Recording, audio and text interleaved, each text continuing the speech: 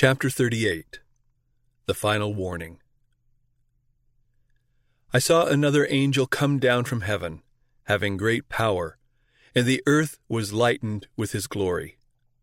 And he cried mightily with a strong voice, saying, Babylon the Great is fallen, and is become the habitation of devils, and the hold of every foul spirit, and a cage of every unclean and hateful bird. And I heard another voice from heaven saying, Come out of her, my people, that you be not partakers of her sins, and that you receive not of her plagues. Revelation 18, verses 1, 2, and 4. This scripture points forward to a time when the announcement of the fall of Babylon, as made by the second angel of Revelation 14, is to be repeated, with the additional mention of the corruptions which have been entering the various organizations that constitute Babylon, since that message was first given in the summer of 1844. A terrible condition of the religious world is here described. With every rejection of truth, the minds of the people will become darker, their hearts more stubborn, until they are entrenched in an infidel hardihood. In defiance of the warnings which God has given, they will continue to trample upon one of the precepts of the Decalogue until they are led to persecute those who hold it sacred. Christ is set at naught in the contempt placed upon his word and his people. As the teachings of spiritualism are accepted by the churches, the restraint imposed upon the carnal heart is removed, and the profession of religion will become a cloak to conceal the basest iniquity. A belief in spiritual manifestations opens the door to seducing spirits and doctrines of devils, and thus the influence of evil angels will be felt in the churches. Of Babylon, at the time brought to view in this prophecy, it is declared, Her sins have reached unto heaven, and God hath remembered her iniquities. Revelation 18, verse 5. She has filled up the measure of her guilt, and destruction is about to fall upon her.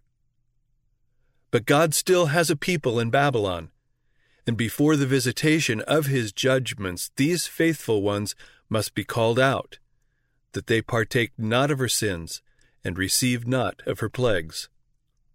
Hence, the movement symbolized by the angel coming down from heaven, lightening the earth with his glory, and crying mightily with a strong voice, announcing the sins of Babylon.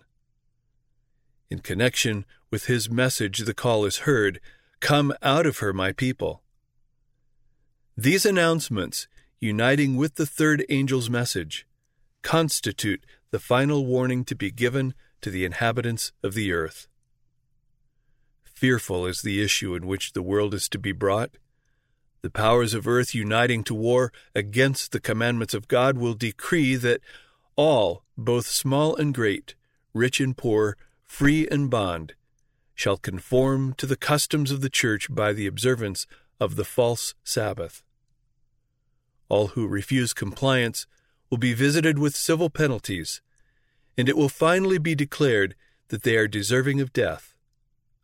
On the other hand, the law of God enjoining the Creator's rest day demands obedience and threatens wrath against all who transgress its precepts. With the issue thus clearly brought before him, whoever shall trample upon God's law to obey a human enactment receives the mark of the beast. He accepts the sign of allegiance to the power which he chooses to obey instead of God. The warning from heaven is, If any man worship the beast in his image, and receive his mark in his forehead or in his hand, the same shall drink of the wine of the wrath of God, which is poured out without mixture into the cup of his indignation. Revelation 14, verses 9 and 10. But not one is made to suffer the wrath of God until the truth has been brought home to his mind and conscience, and has been rejected. There are many who have never had an opportunity to hear the special truths for this time. The obligation of the fourth commandment has never been set before them in its true light. He who reads every heart and tries every motive will leave none who desire a knowledge of the truth to be deceived as to the issues of the controversy. The decree is not to be urged upon the people blindly. Everyone is to have sufficient light to make his decision intelligently. The Sabbath will be the great test of loyalty, for it is the point of truth especially controverted. When the final test shall be brought to bear upon men, then the line of distinction will be drawn between those who serve God and those who serve him not. While the observance of the false Sabbath in compliance with the law of the state, contrary to the fourth commandment, will be an avowal of allegiance to a power that is in opposition to God, the keeping of the true Sabbath in obedience to God's law is an evidence of loyalty to the Creator.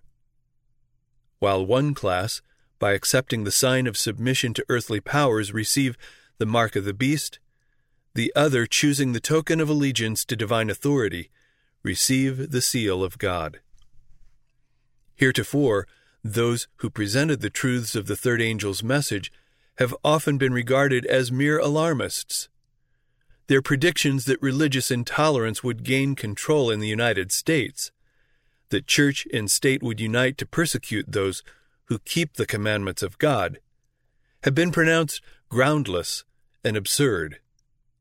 It has been confidently declared that this land could never become other than what it has been, the defender of religious freedom. But as the question of enforcing Sunday observance is widely agitated, the event so long doubted and disbelieved is seen to be approaching, and the third message will produce an effect which it could not have had before. In every generation God has sent his servants to rebuke sin both in the world and in the church. But the people desire smooth things spoken to them, and the pure, unvarnished truth is not acceptable. Many reformers, in entering upon their work, determined to exercise great prudence in attacking the sins of the church and the nation. They hoped, by the example of a pure Christian life, to lead the people back to the doctrines of the Bible. But the Spirit of God came upon them as it came upon Elijah, moving him to rebuke the sins of a wicked king and an apostate people. They could not refrain from preaching the plain utterances of the Bible, doctrines which they had been reluctant to present. They were impelled to zealously declare the truth and the danger which threatened souls. The words which the Lord gave them they uttered, fearless of consequences, and the people were compelled to hear the warning. Thus the message of the third angel will be proclaimed.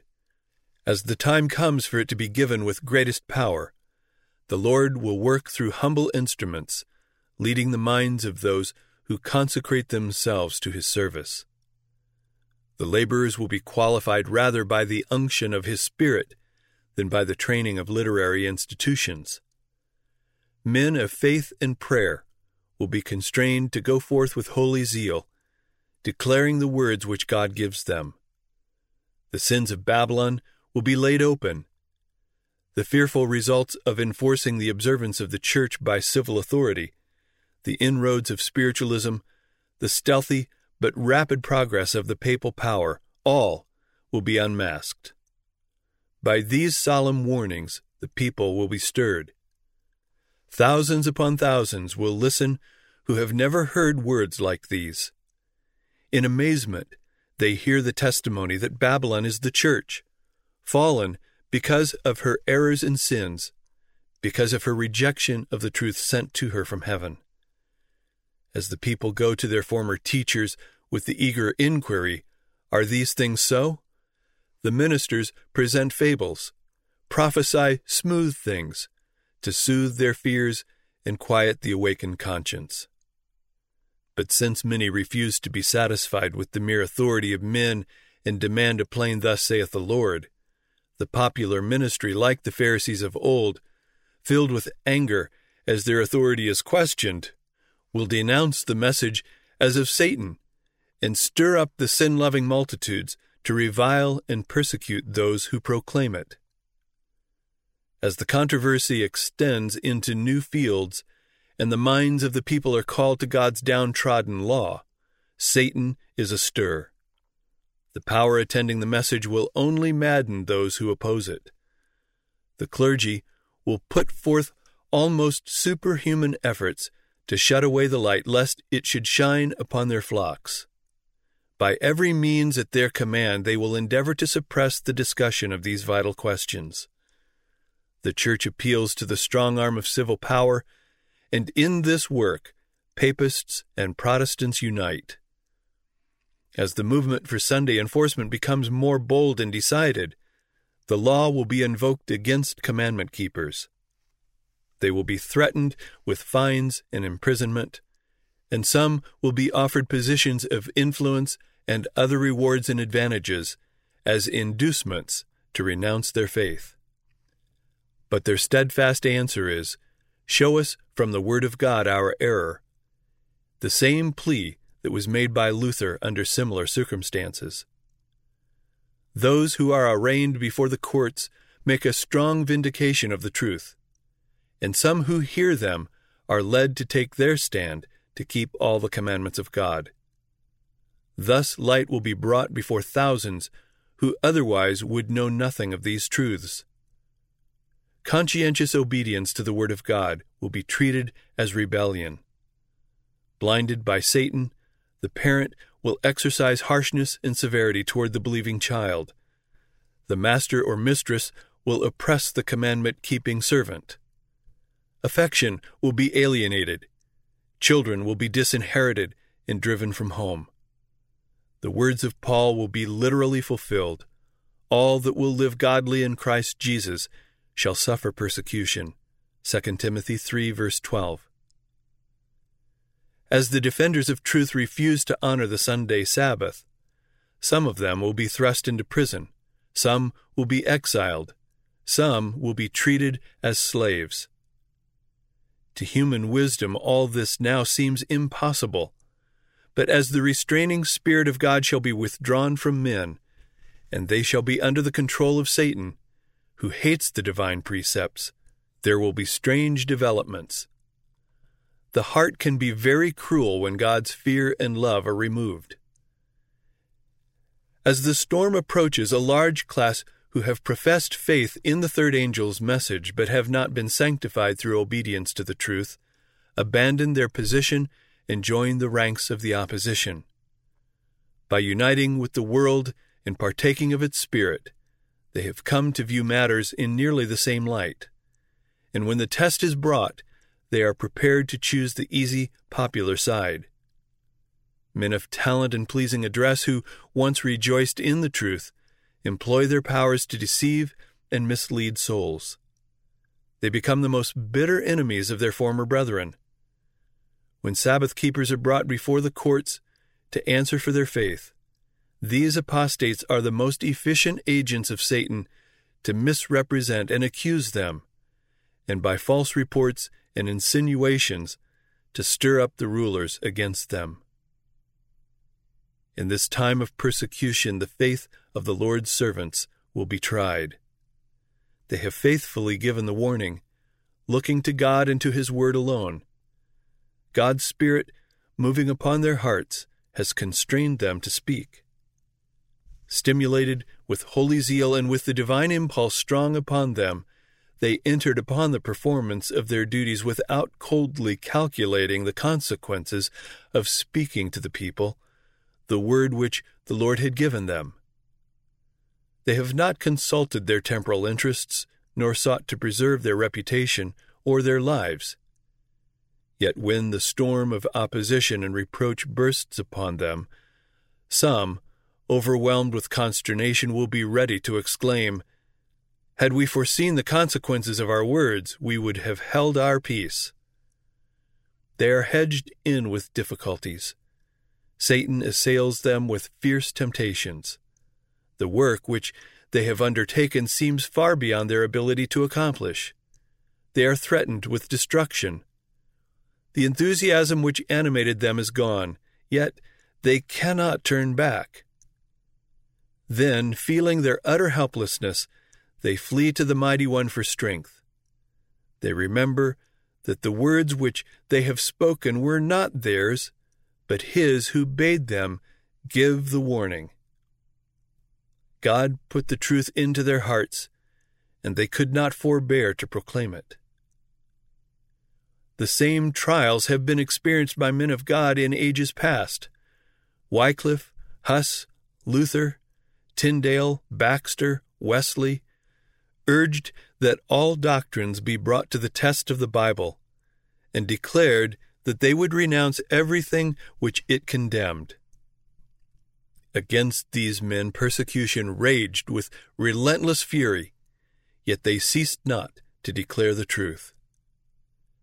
Different periods in the history of the Church have each been marked by the development of some special truth, adapted to the necessities of God's people at that time. Every new truth has made its way against hatred and opposition. Those who were blessed with its light were tempted and tried. The Lord gives a special truth for the people in an emergency. Who dare refuse to publish it? He commands His servants to present the last invitation of mercy to the world. They cannot remain silent, except at the peril of their souls. Christ's ambassadors have nothing to do with consequences. They must perform their duty and leave results with God. As the opposition rises to a fiercer height, the servants of God are again perplexed, for it seems to them that they have brought the crisis.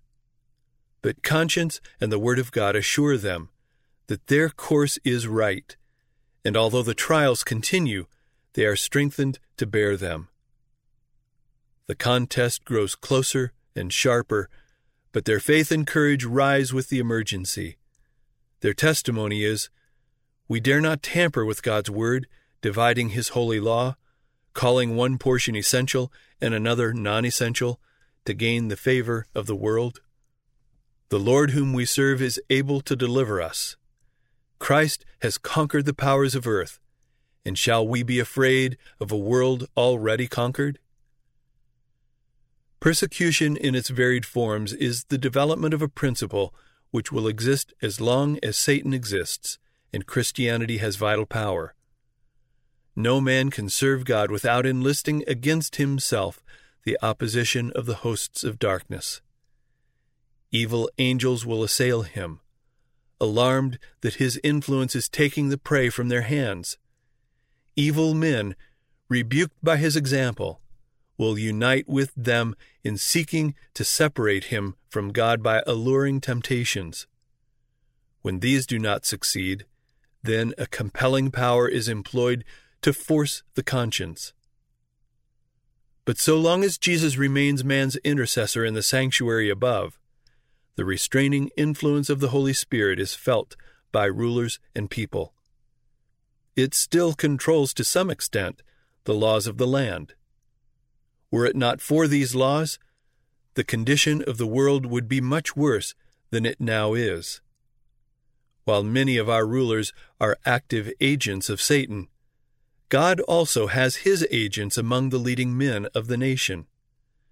The enemy moves upon his servants to propose measures that would greatly impede the work of God.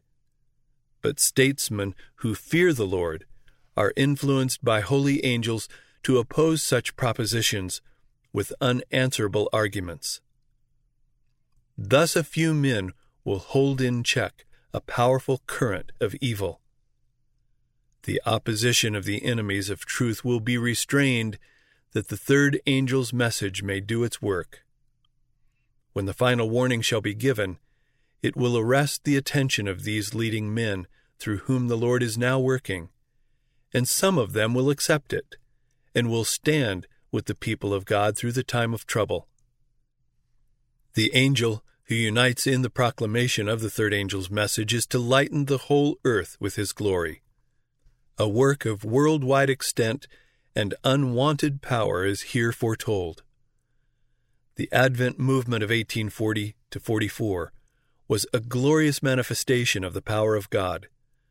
The first angel's message was carried to every missionary station in the world, and in some countries there was the greatest religious interest which has been witnessed in any land since the Reformation of the 16th century. But these are to be exceeded by the mighty movement under the last warning of the third angel. The work will be similar to that of the day of Pentecost. As the former rain was given in the outpouring of the Holy Spirit at the opening of the gospel, to cause the upspringing of the precious seed, so the latter rain will be given at its close for the ripening of the harvest.